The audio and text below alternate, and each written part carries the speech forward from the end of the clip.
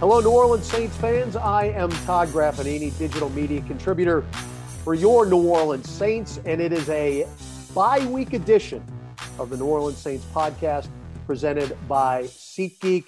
Saints pulling one out on Monday night in the Mercedes-Benz Superdome, 30-27, an overtime victory against the Los Angeles Chargers. It definitely got hairy there in the first half. It got hairy at the end of regulation, thanks to the money badger, a 50-yard doink off the right upright. We go to overtime. Will Lutz with the field goal, and then, of course, Marshawn Lattimore, the game-saving defensive play on fourth down, halting Mike Williams from a first down that would have continued the drive. We'll get into all of that. And the Saints are 3-2 heading into the bye week. Right now, a three-way tie atop the wild and woolly already NFC South. To help break it all down, it is my pleasure to bring in from The Athletic, Larry Holder. Larry, thanks for joining me on this bye-week edition of the New Orleans Saints podcast presented by SeatGeek. You got it, Todd. And yes, I would say that these past two games have certainly been hairy is definitely a great description of these last two games.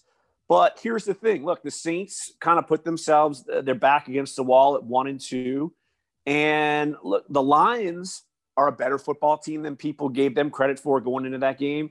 And honestly, the Chargers, look, they're 1-4. Their record could be 4-1. I mean, they've played big-time quarterbacks, have hung tough, have been in positions to win. So the fact that the Saints were able to pull out both of those games, especially with some definite glaring issues within, say, every phase of this team, I feel like they put themselves in a good spot. And at this point, as you alluded to, 3-2, everyone, the top three teams in the NFC South, in a column I wrote in The Athletic, that you can't go on cruise control right now because every team outside of Atlanta is playing pretty well and has to, and they're going to start playing each other. Like the Saints are going to play Carolina. They're going to play Tampa.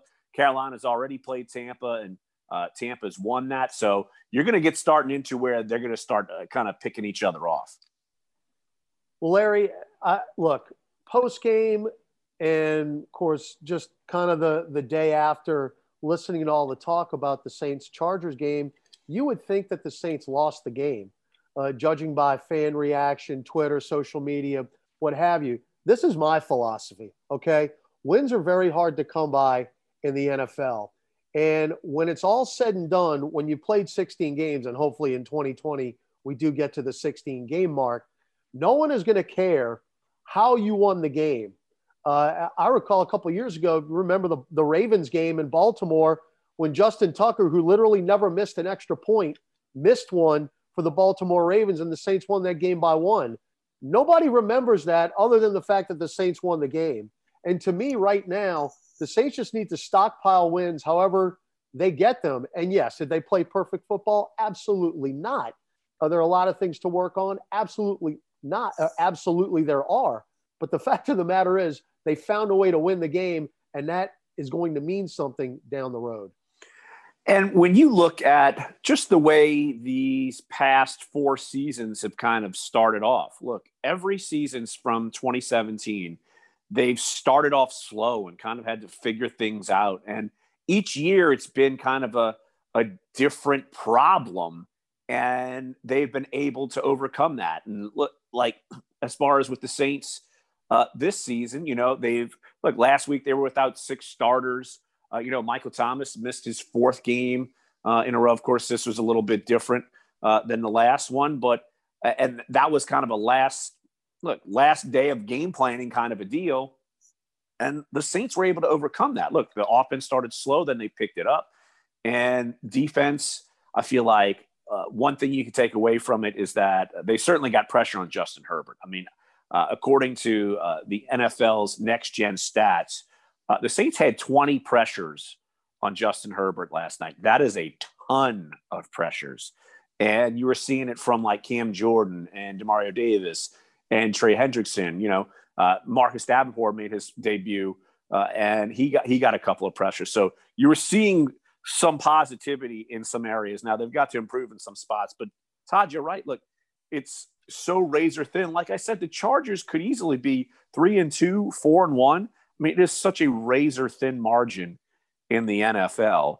And when you're 3-2 and you're probably not playing your best football, I think that bodes well going forward. And I feel like I've said that, like I said, 2019, 2018, 2017. So if you're going to count out this team, I think you're probably mistaken right now. That is Larry Holder of The Athletic, our guest today on this bye-week edition of the New Orleans Saints podcast presented by SeatGeek. Saints 3-2 going into the bye, and then coming out of the bye, the Carolina Panthers and Teddy Bridgewater, who has them playing very well right now at 3 wins in a row. Going back to the Charger game, Larry, I mean, I don't know how the Saints could play a worse quarter and a half out of the gate. I mean, 20-3. You basically spotted them 2 touchdowns, one with the interception that got returned back to the one, and then, of course, the roughing the punter penalty after the Saints forced a 3-and-out, and the Chargers wound up scoring on that drive. So it's 20-3, and you're thinking, my goodness gracious, there's just no life in the team. Obviously, there are no fans in the dome. But I thought that touchdown drive right before halftime was huge. Now, considering the Saints got the ball to start the second half, weren't able to score, but it was almost a 2-for-1 situation. But that touchdown right before halftime, I thought, was a big momentum turner in the ballgame. That was critical. It showed that the Saints offense could get going. You started seeing Emmanuel Sanders. That's when he really started being used. And, of course, he had a monster game, and he needed to. I mean, this second week in a row where they've really needed him, and he was definitely Drew Brees' favorite and most reliable target outside of, say, Alvin Kamara. But they absolutely needed that drive. And it's almost like you could feel, okay, this is a little bit more normal. The Saints can come back from this. Look, the Chargers under Justin Herbert, they're not used to winning games. So as long as you keep the pressure on them and build that momentum, and that's what they were able to do. And like I said, in the second half, you started seeing the defense certainly get more pressure on Justin Herbert. I mean, they only scored 7 more points the rest of the game. And so, but you needed every single point and every single pseudo break, like the doink on the field goal. But look, the Saints put themselves in a position to where they had to come all the way back and score at the end of regulation. You have a blown coverage, whether it's Patrick Robinson or PJ Williams. You've seen too many miscommunications in pass coverage. So yet the Saints, more often than not, have been able to overcome those. And so, that's something that is basically teaching moments. That's not talent moments. So I feel like you could be taught that and be able to improve upon that. And so at least you're getting some of these out of the way in a win and early on in the season. And Todd, usually when you think back on these successful seasons, you don't remember all these crazy game details early on. You just remember the win. And if you start piling up the wins, bad things might happen to you in the course of a game, but then you get a little bit of momentum thinking, all right, we're never out of this thing. And because you could have thought that they were out of it in Detroit early on with all of the COVID scare and going down 14-0. And then this game, when you're down 20-3, you thought, oh, well, this is, they're packing it in. But no, both times they didn't. And so that is certainly the silver lining.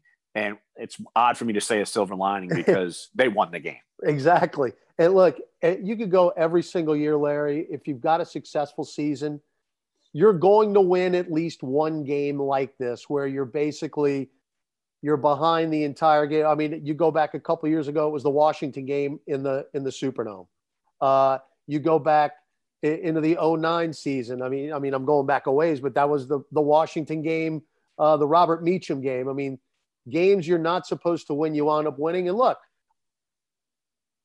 eventually that is the mark of a good team. And I don't think the Saints, if they're looking in the mirror right now, yes, they're 3-2, but it's really a coach's dream, Larry. If you're winning games and you got a lot to work on and a lot to teach, I think that's what really gets coaches fired up about their job. And Sean Payton definitely thinks that they've got a lot of work to do, but you'd rather have a lot of work to do at 3-2 than 2 or 3 or 1-4. Right. The fact that you're winning these games through some of these issues, penalties, at least the offense probably is these past 3 games, barring this past first half. Look, the offense is starting to get going. I'm going to assume that Michael Thomas will be back for week 7 against Carolina. So I feel like the offense is only going in the right direction. But the thing that you're able to do, and I feel last year, Todd, where I don't know that the Saints maybe felt that they ran away with the division, and then maybe they got to the playoffs and got a little flat. Look, I think a little bit of competition with Tampa and Carolina, and combine that with some things that you need to work on, I think that kind of gets you motivated and keeps you going and keeps you fresh and on edge. And so, it's something to where they're not in cruise control. And I think that's a really good thing, because I feel like at the end of last year, they were playing well, but, one blip on the radar and they were done. And so it's something that I feel like this team can use this to benefit, but they do have to cut down on these mistakes. If they don't, a team like Carolina can beat them. Look, Chicago has been surprising. They got to play Tampa. San Francisco has been up and down, but that's basically the next 4 games. So all teams that you've got to be ready to play, because if you make some of these mistakes, they're going to bite you again. That is Larry Holder of The Athletic, our guest today on New Orleans Saints podcast presented by SeatGeek. I am Todd Graffanini. And Larry, the other thing, just to kind of piggyback on that point, you can't keep falling down 14-0 and 20-3. It's just not realistic to come back and win games like that. Now the Saints have been able to do that, but as the schedule toughens up considerably, that's not going to be feasible. No, I wouldn't want to fall behind against the Bucs again. I know they didn't before, but I wouldn't want to fall behind against them now. And here's the thing, like, it is so razor thin. You can't play by that, you're living on the edge every week. I feel like those were the days of 2014 to 2016. You're living on the edge every week and you go 500 or a little worse. So you can't obviously do that. But when you look at, like I said, I keep harping on that defensive front looked really good. It's probably the best as far as pass rushing we've seen all season. And it coincides with Davenport coming back, Sheldon Rankins playing, David Onyemata back in there healthy. Cam Jordan is starting to kind of pick his game up too. Trey Hendrickson has been really good. He's been arguably their best defensive player the entire season. Now he has 4.5 sacks. And so, you're starting to get that ball rolling. And if that ball can get rolling, especially against, let's see, the next few quarterbacks are going to be playing. Look, Teddy Bridgewater, more of a pocket guy. Nick Foles, more of a pocket guy. Tom Brady, obviously a pocket guy. Who knows who's going to be a quarterback in the 49ers. If you could get that pass rush going, it certainly helps the rest of the defense out. And you started seeing it a little bit in Detroit, and I thought you saw a lot of it against the Chargers.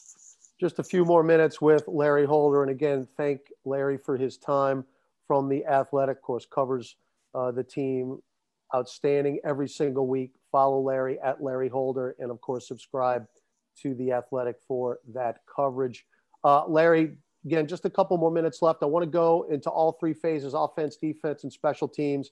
And I'm going to ask you, as far as the units themselves as a whole, what needs to get better for the Saints? Let's start with the offense in areas that they need to improve on. Offensively, I would say really just being able to continue drives. I feel like they've struggled on third down. Sometimes, look, we saw Taysom Hill score that touchdown, but sometimes that's gotten a little bit predictable. But he came through when they certainly needed him to come through on Monday night. But I think they need to be a little more open in the passing game as far as, Drew Brees, he had, let's see, Emmanuel Sanders, and that was kind of his main guy. Jared Cook was open, got the touchdown. But look, I feel like just sustaining drives, I think they need to do that. And that really kind of goes in all phases, because I like what's going on in the running game. Drew Brees has been solid, if not good, the past 3 weeks. But I think sustaining drives, converting on third down, I think the Saints need to improve in that area. Do I need to ask you about defense, or is that kind of a consensus as far as what needs No to get more better? breakdowns in coverage, no more big plays, cut down on penalties. Look, and these aren't no-name guys that are back there. So I feel like, here's the thing. For example, last night for Marshawn Lattimore, he was going to follow Keenan Allen the whole game. And I know he gets jacked up for these big matchups. Then Allen goes out, and then I think his role maybe got a little bit uncertain and maybe rattled him. I'm not trying to make excuses for him, but he was going to follow Keenan Allen around the whole time. But the miscommunications, I mean, we've seen them too much, and that needs to change. Even though they've been able to overcome some of them, that certainly needs to change on that end. Yeah, and I know I'm going a little off script here, but look, and you talked about it earlier, the defense really did not play that poorly on Monday night when you're talking about tackles for loss, pressuring the quarterback. Now, they weren't able to get any turnovers, but still they were able to get off the field on third down more often than not. So I think, as you talked about earlier, they are definitely trending up as a unit. And when we talk about special teams, I would be remiss if I didn't mention Marquez Callaway, who I thought played very well in the absence of Deontay Harris last night, and probably showed a lot of Saints fans obviously we'd never seen him back there because there was no preseason games, but I thought he showed out very well. Of course, you got Will Lutz and Thomas Morstead, who, of course, are at the top of their games. Yeah, I think that was good for Callaway. And it feels like that if the Saints are in a pinch, they can lean on him. And you're seeing him play a little bit more on offense and Brees going to him. Look, he might be one of those deep threat guys, maybe offensively. But, yeah, look, Callaway, I think that was a welcome surprise. And he seemed to be playing well. Look, he had some returns called back for some holding calls. But, look, the fact that you could see he's got some burst and able to do that. And, look, how clutch has Will Lutz been this year? I mean, absolutely. Guy's not missing, period. Look, we always talk about kickers and their mentality. You just assume you could turn away and just assume, all right, Will Lutz makes the field goal. And, so now Thomas Morstead, look, he definitely had a good game last night. And so struggled a little bit these last couple of weeks, but, Morstead again, though, is one of those guys that you just assume is going to get the job done. And so, look, I think special teams, outside of some of the holding penalties, I feel like that they're in a good spot. And now you have, like you said, Callaway, I think, brings you a couple of options, with Harris and Callaway able to return kicks now.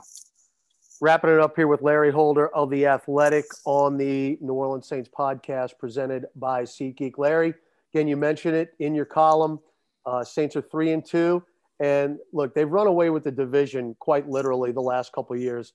I think your line to end your piece was buckle up, Who Dat fans. I hope you're ready because I think that's what we're in for.